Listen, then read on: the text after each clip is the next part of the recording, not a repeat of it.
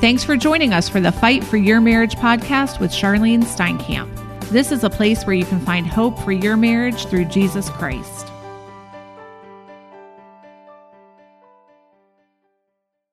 Hey, it's Lori, and I'm glad that you're joining us for another episode of the Fight for Your Marriage podcast.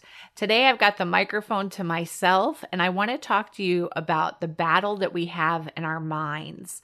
Recently, we were driving home from church, and I noticed in a garbage pile in front of someone's house 2 adorable rocking chairs.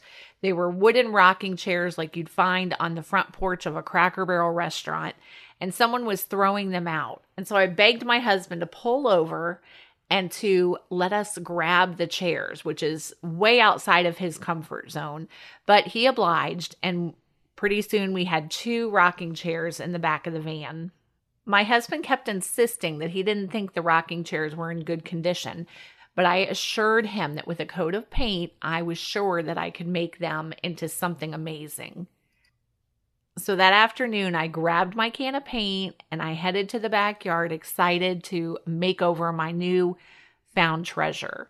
And I was surprised as I kept wiping the chairs down and turning them over that I could see wood rot in various places that wasn't really evident when I picked them up on the side of the curb. And the more I inspected, the more wood rot I found. But I'm kind of a stubborn person, admittedly, and so I stuck with it. And I decided I was just going to paint it, and I would just glue things that needed to be glued or add a screw if a screw was needed. And I just was sure that I could turn these chairs into something amazing. As my husband kept coming out to check on me, he kept saying, "There's no chance I'm ever sitting in one of these chairs because it will never hold a person up." And as I stood outside in the yard painting my chairs, it reminded me of our spiritual life and how often we attempt to cover up a real problem by thinking that we can just slap a coat of paint on it. We cannot play games. We can't. And that's what we're trying to encourage people to understand, especially when you're standing for marriage restoration, is that we're not playing games about spirituality. We are fighting for eternity. We're either going to be spending eternity in heaven or hell. And we have loved ones who don't know the Lord, and we are fighting for them to understand the price that Jesus paid on the cross for them. We have to stop playing games. We can't play the game of holiness. Do I really know the Lord, or do I want others to think that I know him when I post a scripture or share something on my social media that's churchy, as I like to call it? We have to stop playing games. The rocking chairs I picked up on the side of the road may not be solid enough to support a person sitting in it. Even though I put great paint on it and I bought a cute pillow, their foundation is not what I thought it was. And we have to be serious about our foundation. And I know one of the biggest things that can rock our foundation is the battle that we can often have with our thoughts, the battle that we can have with our minds. All 3 of my oldest kids attend the same university. And recently, a student took his own life. My son called me after grabbing dinner on campus one night and said, "There's a lot of police on campus, and I'm wondering if you've heard anything about what's going on." When we finally heard what happened the next day, I couldn't help but think while my son was out enjoying dinner with his friends at an on-campus restaurant, another young man was sitting in his car listening to the lies of the enemy and believing that he didn't matter or that his life wasn't worth anything. And I can't imagine the heartbreak and the despair that this man was going through at this time, feeling like the only way out was to take his own life. I've been heartbroken hearing about how many people have committed suicide since the start of the pandemic. I know in our community, we've had many people that have taken their own life. Even a prominent retired doctor took his own life in our community just last night.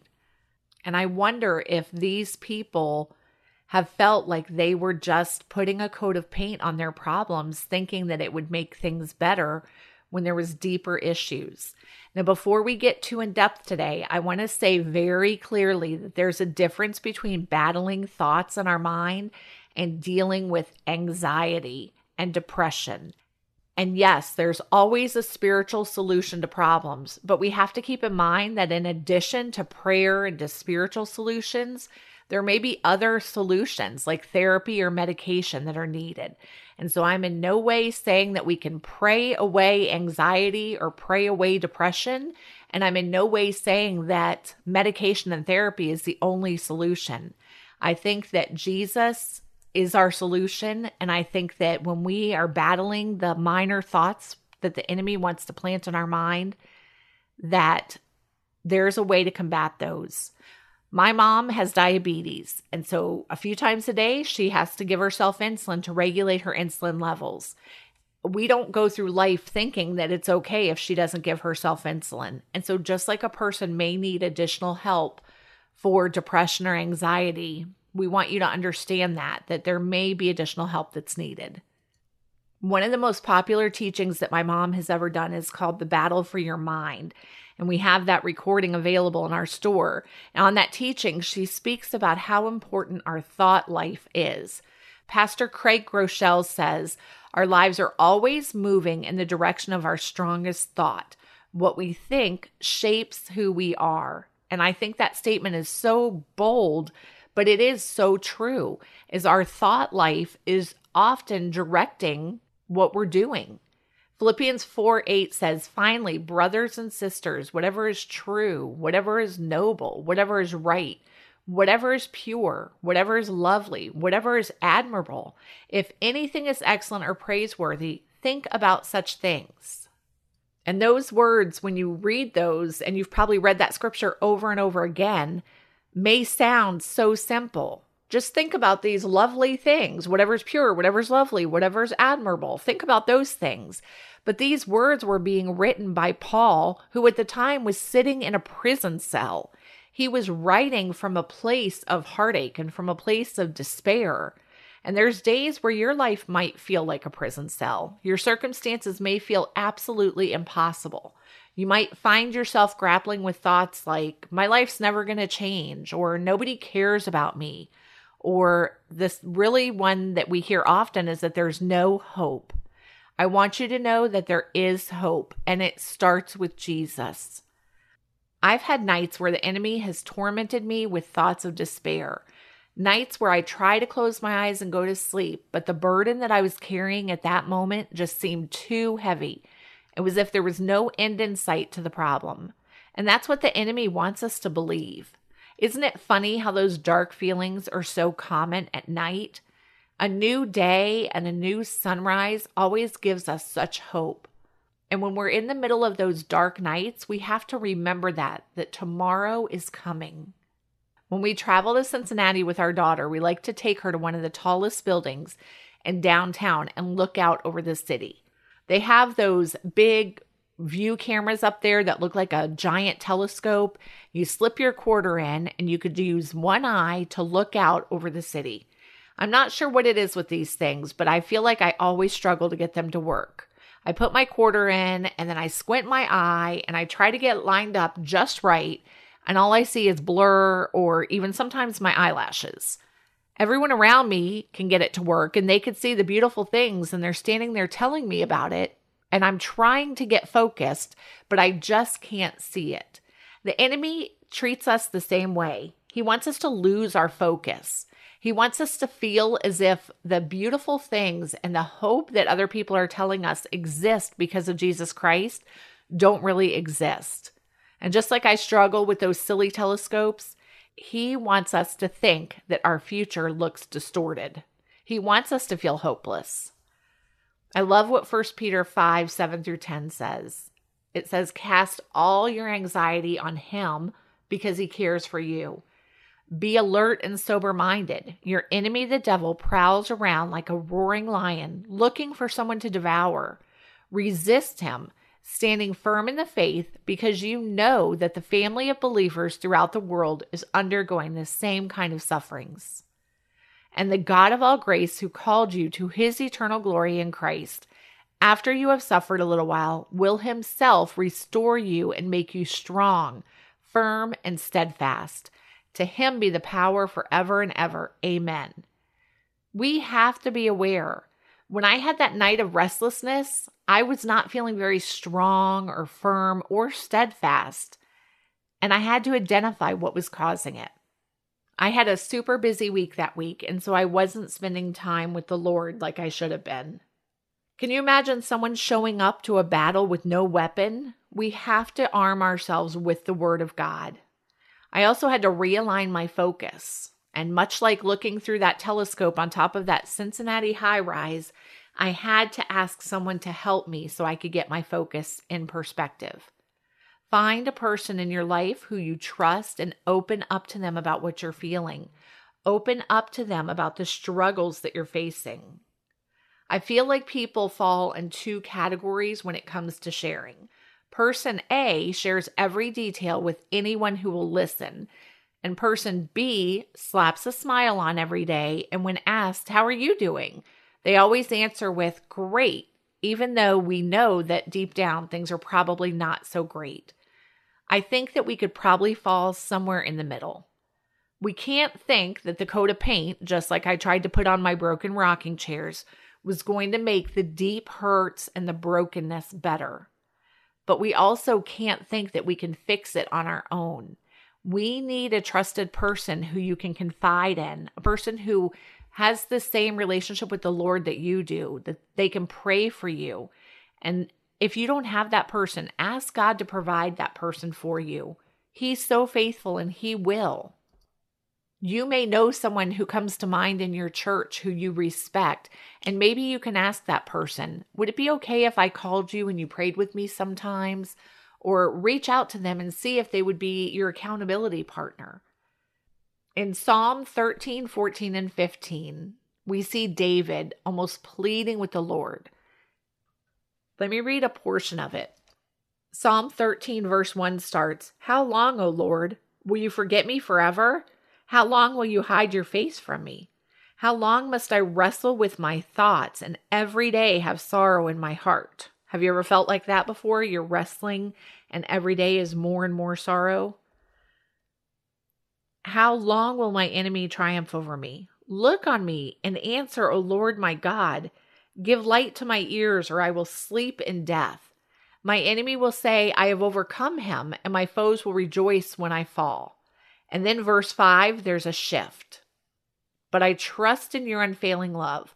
My heart rejoices in your salvation. I will sing to the Lord, for He has been good to me."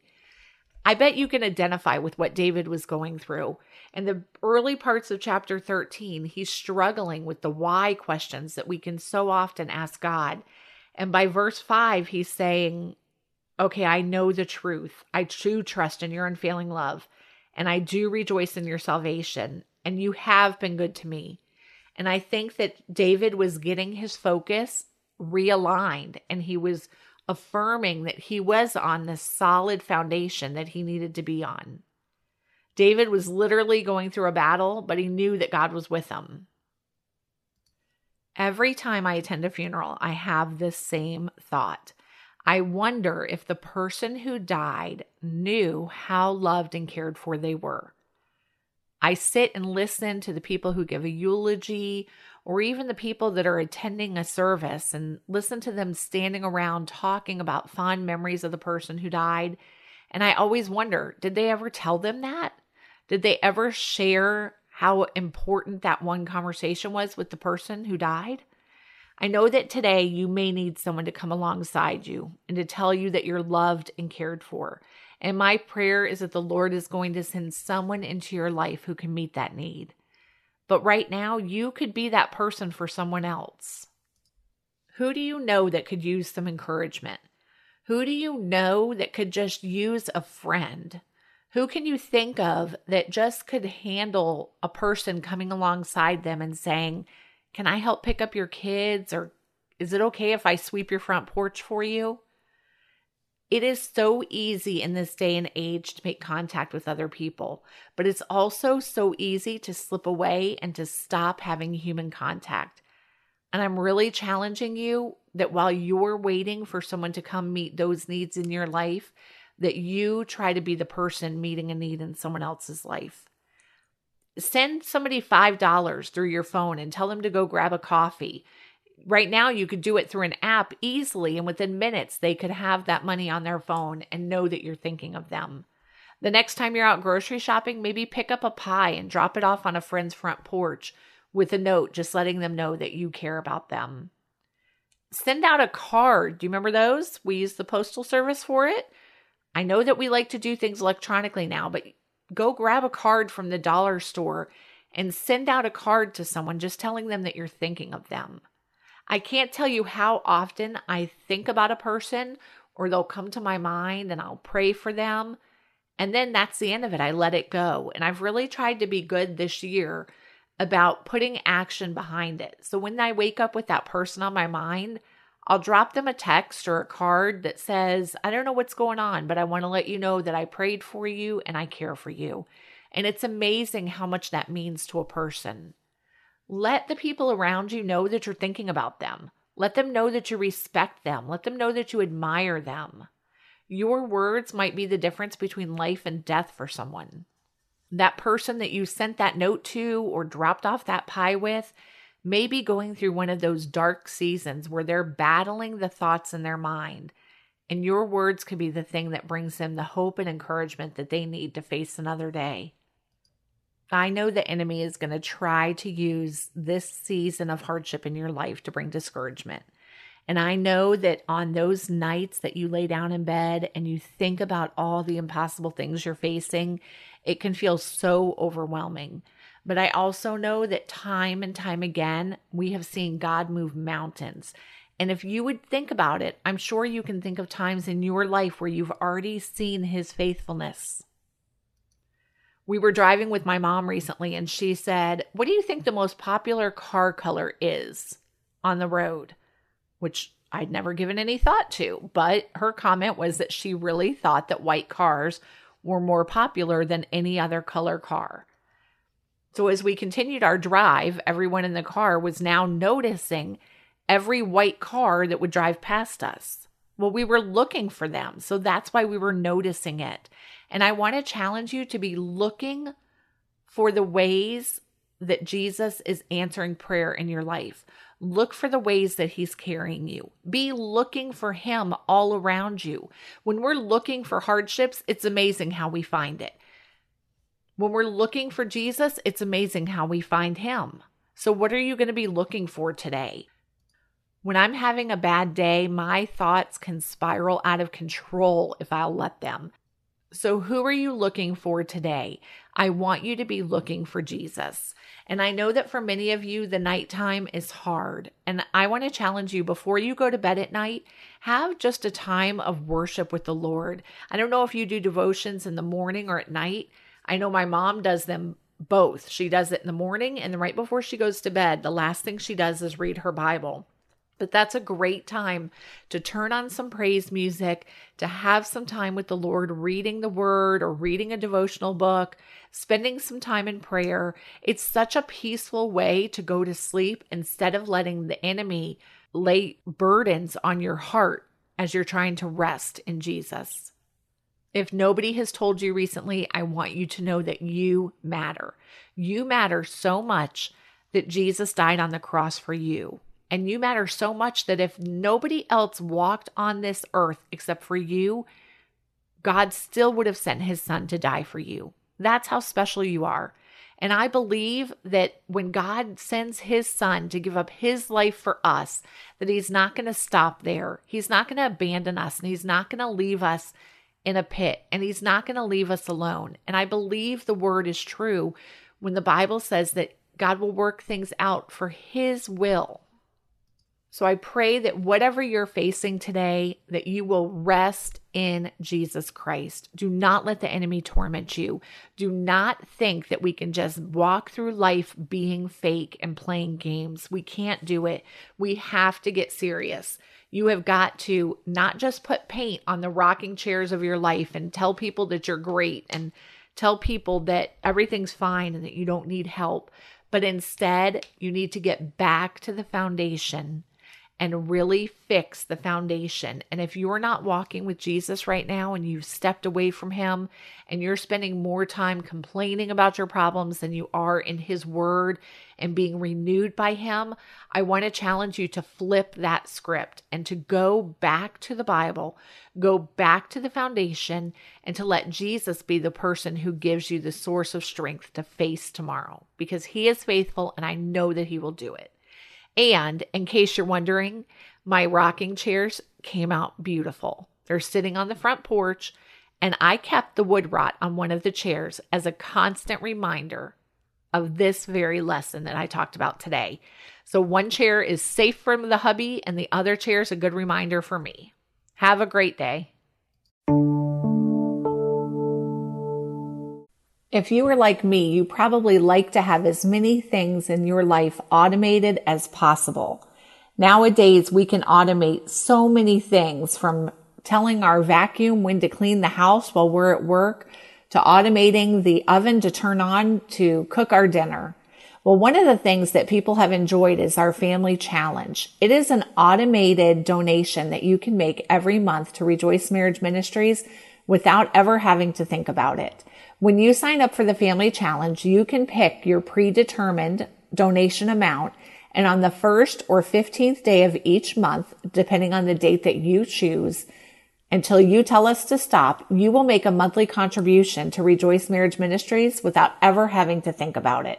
You can visit www.rejoiceministries.org and click on Donate to find out more about the monthly family challenge.